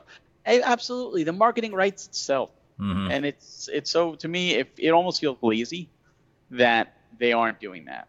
Yeah. And I'm not saying it's super easy to do, but it can't be that difficult. Yeah. There's other Wii games that have made the jump to the Switch. There's Wii U games to the Switch. It's just not something that I don't think they can outsource it. A lot of times they outsource. Look at Ocarina of Time 3D and Majora's Mask 3D I mentioned earlier. They were outsourced to a company called Grezzo. Grezzo then went on to do Ever Oasis for Nintendo. Nintendo didn't do that. They outsourced that. That's Zelda. You're telling me they can't outsource Pikmin, which is nowhere near the caliber of a franchise that Zelda is? Yeah. Yeah, absolutely. The chat is blowing up about Pikmin. I am a huge Pikmin fan. I'm not like a humongous Pikmin fan because I've actually never played 2, which is kind of weird.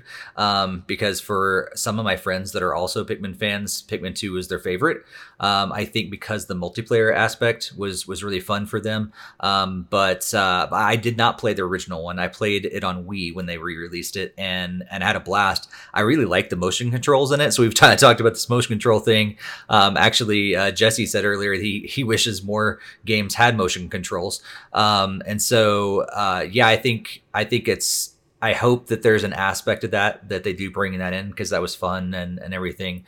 But yeah, I'm really excited. I didn't ever finish Pikmin 3, partially because some of the chat that's actually going on to talking about that time mode that's in there. So you have like this 30-day limit, and you can redo days, but yeah, you have to like, did I get far enough along to like advance in days, or should I redo that again?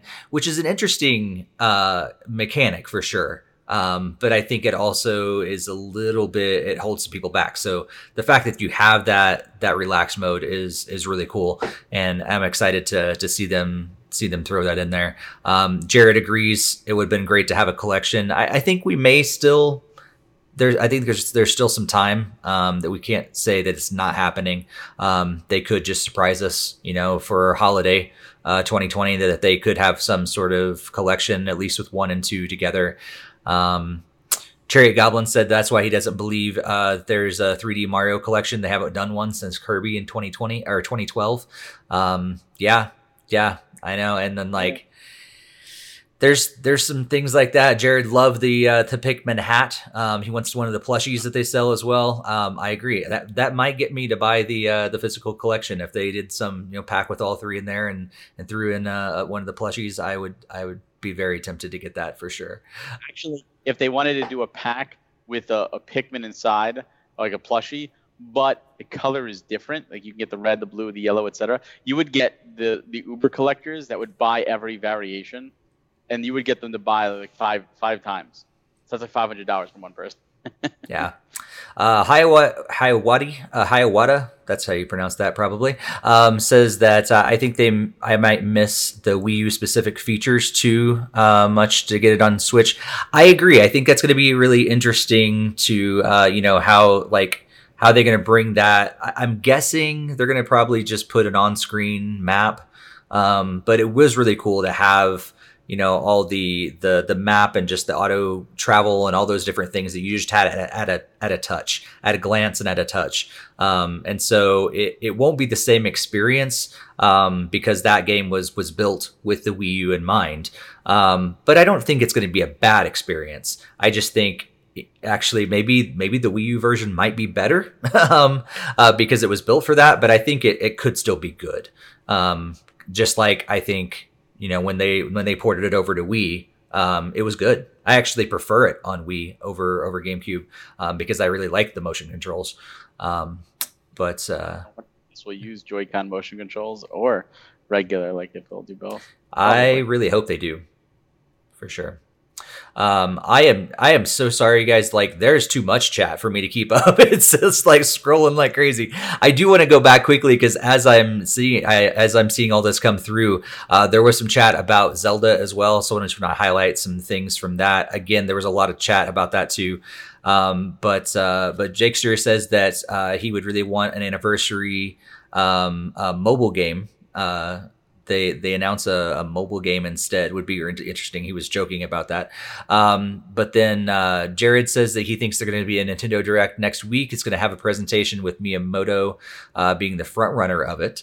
And he'll give a brief talk about Mario and his history before officially announcing an All-Stars 2 collection, and then show off a brief trailer about Breath of the Wild 2 along with a special edition. Jared, like, I think that would be awesome, but let's not get our hopes up, because Jared got my hopes up, Jared. You better not let me down. I'm really hyped for this. Let's have just like we had a surprise announcement that Barry is now a publisher of Nintendo Switch games. Like, maybe Jared's got some, a surprise announcement that he knows what's going on. He's actually like producing these Nintendo Directs or something. Maybe, I don't know. Jared, have you been holding out on us? That's why he hasn't been able to write much lately. He's been just producing directs.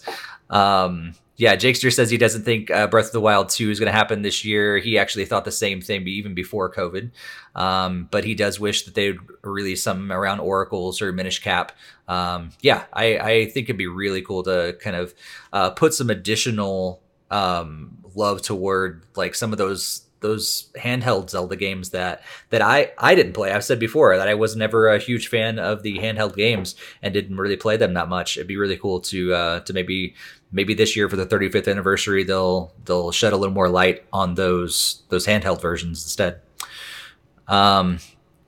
Man, it's so blowing up. I could do an entire podcast tonight just reading what the chat room is saying. Huston's talking about how the Wonderful 101 was fine, but other Wii U games have been fine without the gamepad on Switch. Kind of talking about Pikmin, how they moved that over as well. So yeah, Pikmin 3 should be okay. But yeah, I think there's probably going to be some things that if you could miss, but if you didn't play it on Wii U, you probably won't miss them because they'll probably do a good job. They did the Mega Man Zero ZX collection, had ZX and ZX Advent, which were DS games, and they managed to make it work with the second screen as a smaller little thing. So they can make it work if they really want to. There you go. Jared says it's his own dream on the off chance that I'm right. When you talk about Marvel movies and all these other things about headcanon, that's Jared's headcanon. So. And he said he's only been working on a game company with a different company outside of his freelance work. So yeah. All right. Well, let's move on to our next to last news story today, and this is a big one. We've actually had a lot of sales numbers come out recently, and in spite of COVID and in spite of Nintendo not putting out any games, they are still doing really well. So Nintendo Switch has now sold at least what we're hearing. They've sold several since then, but they're now at least 61 million units worldwide, and I believe not by this number, but they're probably closer to 63, 64 million by now, which does put them ahead of the NES, I believe.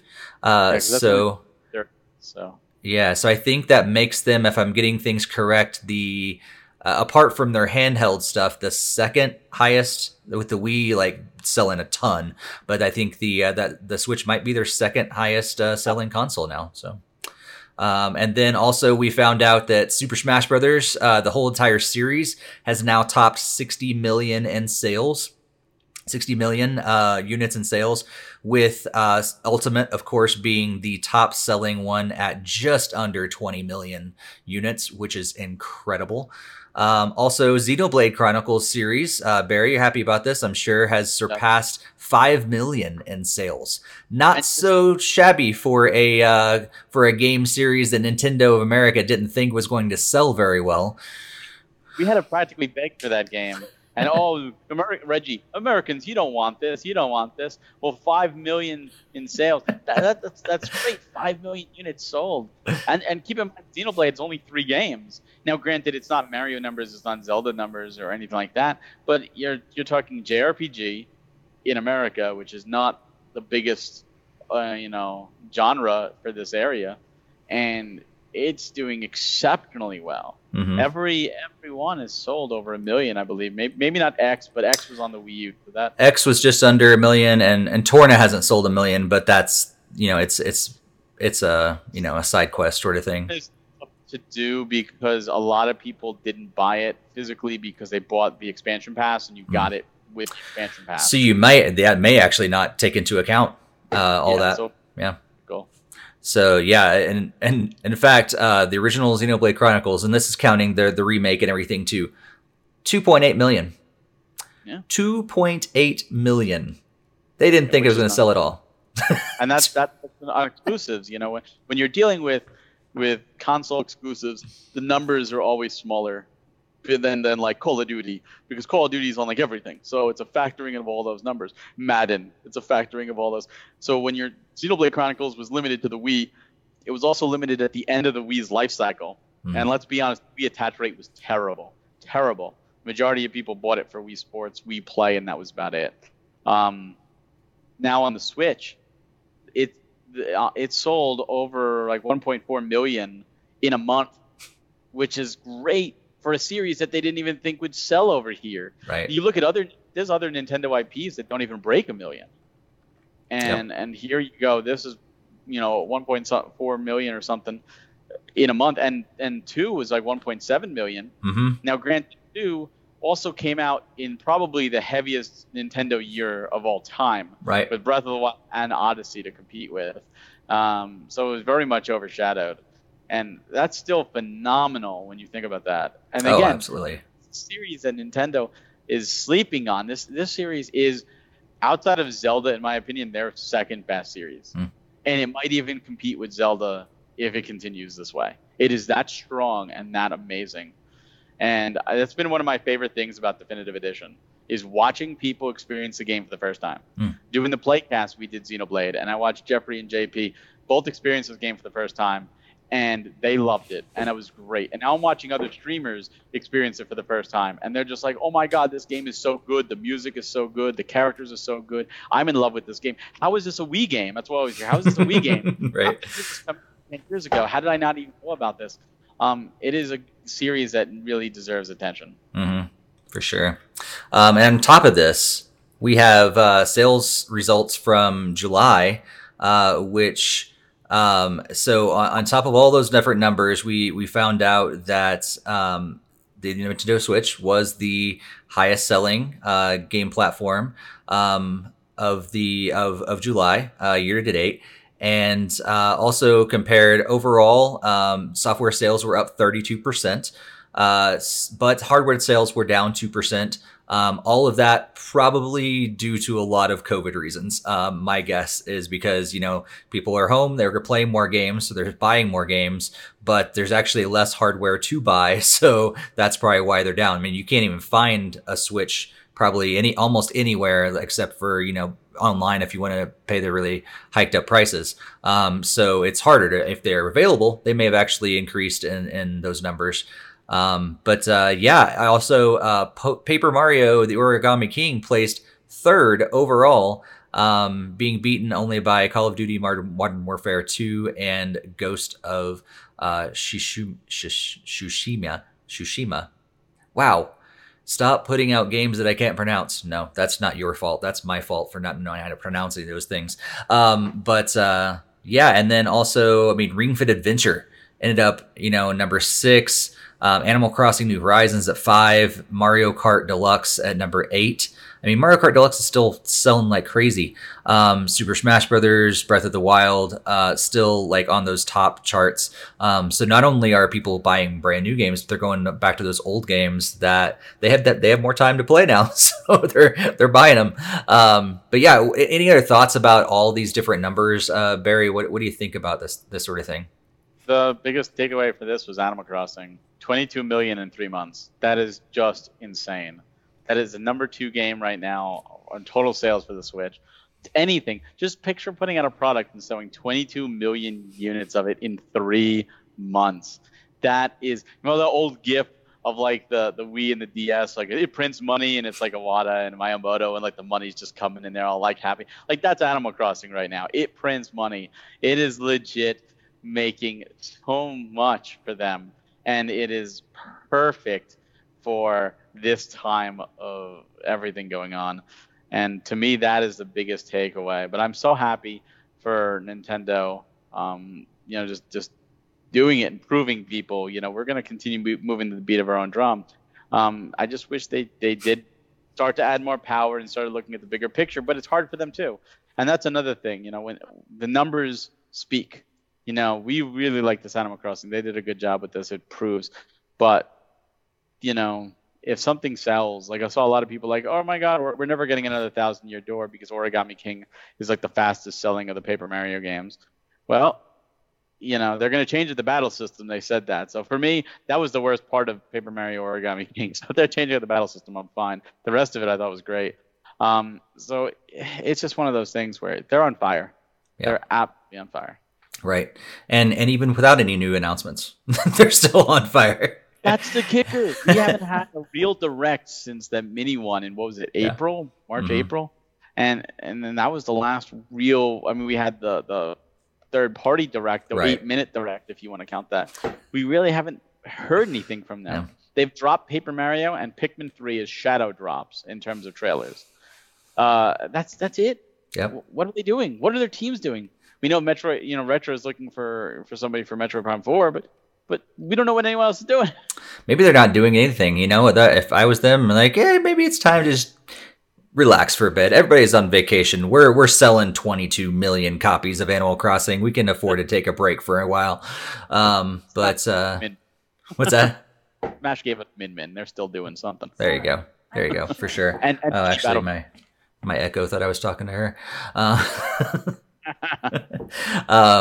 Yeah, and I think it's interesting too that even with the Paper Mario stuff, this has now become the fastest selling Paper Mario game.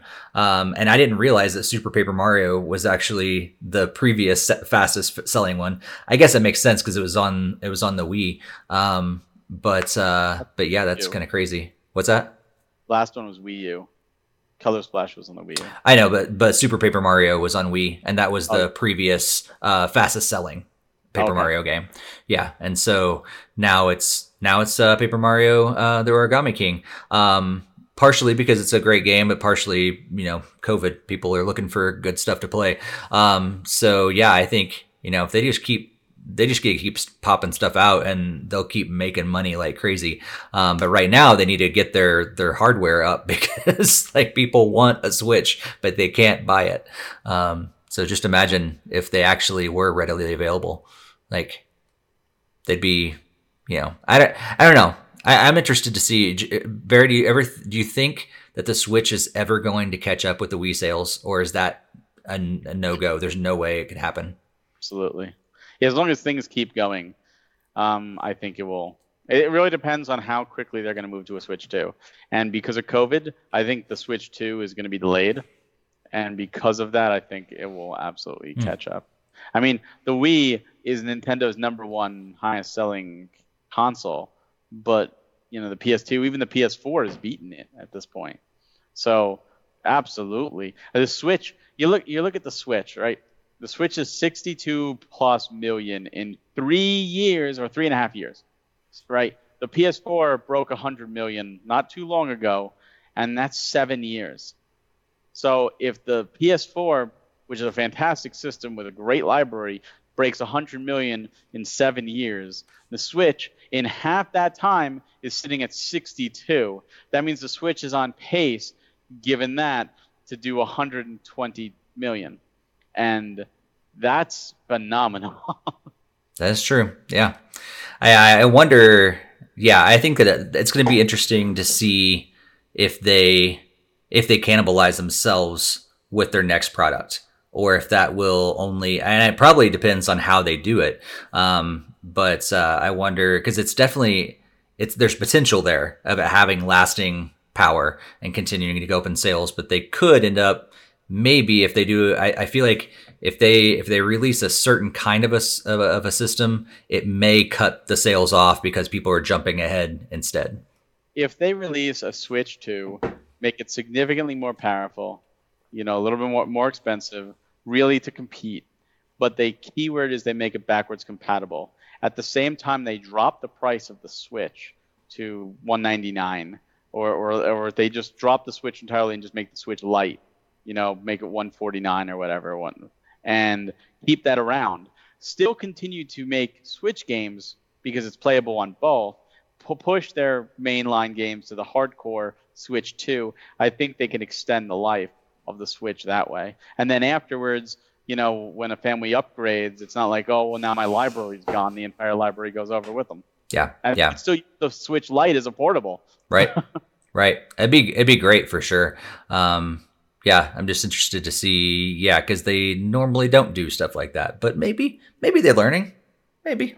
They usually have a handheld and a console in the marketplace at the same time. True. This is the first time they don't. So they could revert the Switch to the handheld only and put the Switch 2 to a new hybrid as a console, and just go with that. Which may actually say that the Switch Lite is possibly the one that's going to have the lasting power, because the Switch Pro or Switch 2 is going to continue on that direction, but the Switch Lite is probably going to keep living on, and that might be the one that keeps increasing sales over time.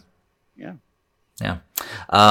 Let's see. Let's go to the chat. I'm glad that we're solving all Nintendo's problems and figuring out their future. They should listen to us. They should.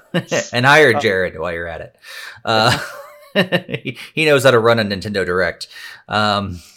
Speaking of that, he's saying they save all their direct production money and still make bank. Yeah, they're just totally hoarding money, but they could, as he says, use some of that extra money to put toward Nintendo World, which I totally agree. And thank you so much, Jared, for that transition, because we've actually gotten more information about Super Nintendo World. Unfortunately, like we mentioned on the last podcast, the one in Florida has been delayed, and so eventually we'll get to go to the one in Japan, but probably not in America for a long time. Yeah, one of those, the project app developer behind Super Nintendo World actually posted some videos of his app on Vimeo, and wouldn't you know it, people found it. And they posted a lot of stuff out there. I'm going to show you a quick, for those of you guys that are watching the video version, you'll see there was at TV Maniaco _TV PS2 had all the stuff, but as you can see on the screen, they've been pulled right now because copyright. But it's still swirling out there, I'll just say. And so if you want it, you could find it for sure. But there's a lot of really cool stuff about some things that we've never before seen before, seeing how the app interacts with the attractions and all that sort of thing. There's really not a whole lot of news here, but just a quick, morning, and type F in the chat for the Super Nintendo World Orlando, at least for now. Yeah, Barry, did you get a chance to actually see any of these before they were taken down? I did not. I wish I did. They're still out there. Yeah. It's one of those things where they're absolutely still out there. I also don't want to be like, I don't like the surprise ruined a lot of times. Like, I'm not a fan of leaks. I hate leaks. A lot of times it gets my hopes up, and then some of them are fake leaks and it doesn't come true. So I didn't really go looking, especially considering that the one in Florida, which is the one I would go to, is on indefinite delay. And yeah, so I didn't really go hunting for what's going on in Japan. Right now, we can't even fly to Japan if we want to. They're not taking us. Wah, wah, wah. We need that sad trombone sound. I need to add that to our list. Yeah, I don't know. I hope. Yeah, again, we've talked about this many times, but I really hope that we get to eventually, sometime in our lifetime, get to experience Super Nintendo World for sure, because it looks cool. And I won't go into it just in case there's some other people that don't like leaks as well. But if you want to find it, go searching. You will find it, and we'll just say it will make it even sadder that we're not having it in America for any time soon. I'll just say that. But that's the rundown of the news for the last couple weeks. Before we jump into what's coming up over the next couple weeks, games and what we're looking forward to and all that sort of thing, we just want to remind you guys to join us on social media. Be sure to follow us on Twitter, Instagram, Facebook. We're just at Nintendo Fuse, so you can easily find us on there. And then you can also join us on Discord. We would love to have you guys join our Discord to be able to just connect in between shows. We love talking about games, even during the about called that the Nindy Direct. We haven't had one of those in a while. The Indie World Showcase today. We have an events channel that was just lighting up as soon as it started. It was a really cool conversation just around all that and the games we're excited about. And then there's a bunch of places just to get connected to our community. So if you haven't joined our Discord, be sure to do that. that'd be awesome. You can see the link on the screen there, but it's also in our show notes and the description down below. Yeah, Barry, let's look forward to the next couple weeks. We've talked about several of these games because they were announced today. In fact, several of these games came out today. So there's a lot on there that we've already discussed that we're excited about. But as you guys are seeing, they're scrolling on the screen right now for video viewers. My Universe, My Baby, just reminding you again, $29.99 came out today. Anything that you're really looking forward to, Barry, as this coming out the next couple weeks? Or are you going to be maybe catching up on some of these indie games? I mean, I'd love to, jump into Raji, and I might steal my wife's Switch when she's not looking. At least give it a try. But, since a lot of them are digital, I'm not going to be touching them. I'm mainly looking forward to just finishing Cat Quest 2. And from there, I don't know. Like I don't really know what Nintendo's plans are. So because of that, I might sink it myself into another series that I haven't really touched. And there's a couple things that I've been thinking about doing. I've mentioned Yakuza, which is a big series. I might even do the Uncharted series. I haven't done that, which is, some people might find shocking. Just really looking forward to something that I haven't played and something that I probably should be playing. Or I might give Color X Malice another shot. It really depends on what I'm feeling. I want games right now that I can finish pretty quickly. That Okana I see on the screen now. That one looks interesting. That's this Friday. Might give that a shot. I don't know. It's gonna be Pablo Geek. I mean, if you guys have any suggestions, feel free to tell me what to play so I can look at and go no or yeah. Oh yeah, Jared just posted Crab Fight. Crab Fight comes out September. I can't remember the date, but yeah. It comes out though this week in Japan. So I might be getting that because it's not getting a physical in America, so I'm getting the Japanese one, which is in English. So I might actually mess around with some Fight Crab. That game, it still makes me laugh when they shut it off. Yeah, I think, I probably actually say the same, Barry. I think once, I've been playing a lot of, Animal Crossing and Rocket League, which keeps me going with those like little quick bites. But after finishing Torna, it would be like, I know you're encouraging me to play Xenoblade 2. It's probably not going to be something I'm going to jump in right away because I'm looking for some of those quick, like I want to knock it out. I want a good experience, but I want to be able to knock it out in just a few hours instead of sinking myself into, a 60, 70, 80 hour game.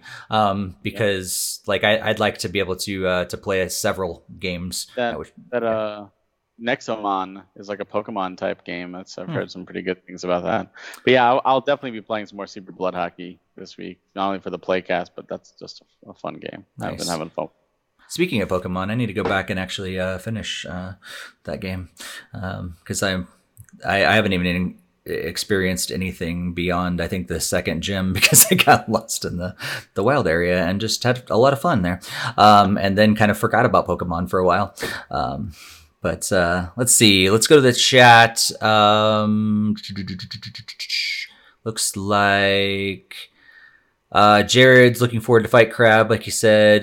Jakester's going to just keep doing Fate and Tetris 99, which I believe we're right in the middle of a big Tetris competition. I forget what they call the Maximus Cup, I think is what they're called. It's like a 3 or 4 week one that they're put a lot of the old stuff that you could have won before, so you can actually win it again.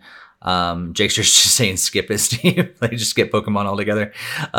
Jared's going to be going back to Animal Crossing, Pokemon Go, Smash, and honestly up for some more boomerang foo. I can't want to call it bangerang because in Hook bangerang. Yeah. But Jakester's saying just skip Pokemon. He just wants me to probably go on to Xenoblade as well. I don't think Pokemon is worth skipping. Jakester absolutely hates it, but I do say skip it if Xenoblade 2 is the other option. Well, I have Pokemon already. I don't have Xenoblade 2, so. Yeah, Xenoblade is much better.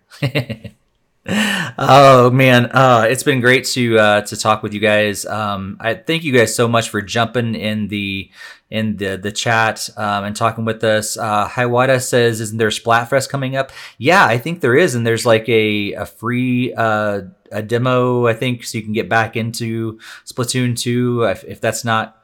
If that's not out yet, it should be really soon. I think you get like a free play weekend or something like that alongside the Splatfest. So yeah, I forget about Splatoon 2. I like it so much, and it's one of those games that I forget about.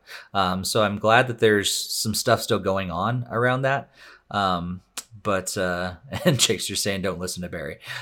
So yeah, there. If you're into Splatoon 2, or maybe you forgot about it like me, you can go check out the Splatfest and compete with other people on that. But thank you guys so much again for joining in the chat room tonight. It's been a blast just to see everybody throw in their ideas and their opinions and comments and everything else throughout the night. If you are listening to this after the fact or watching it after the fact, we'd still love to hear from you. So hit us up on social media, hit us up on our Discord, share your thoughts and everything, leave a comment here on YouTube.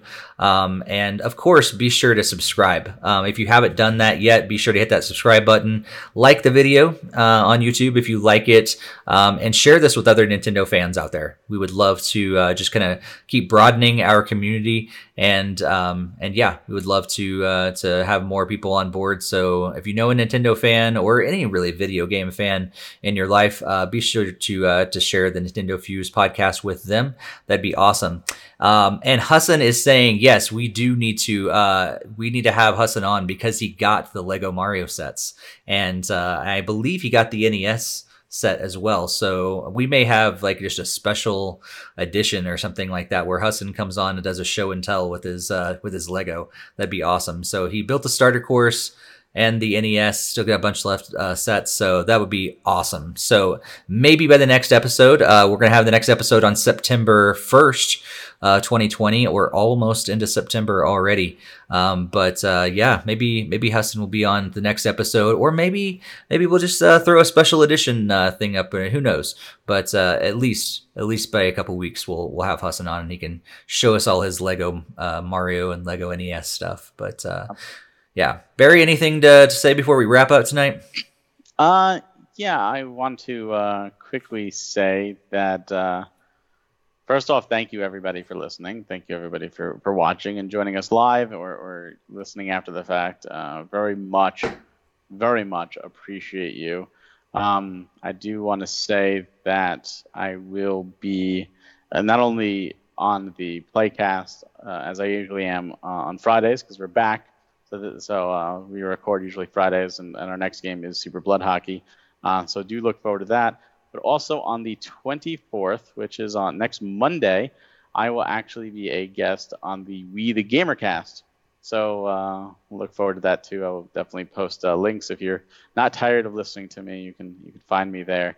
And yeah, just keep it real. Have a good night, and thank you again for everything. Yeah, for sure. Well, thank you guys. Yeah, like Barry said, thank you guys for tuning in, and we'll see you next time, again, September 1st. But keep it tuned to all our social media, Discord, YouTube channel, and everything for things in between. But we'll be back here on September 1st. Happy gaming, everybody.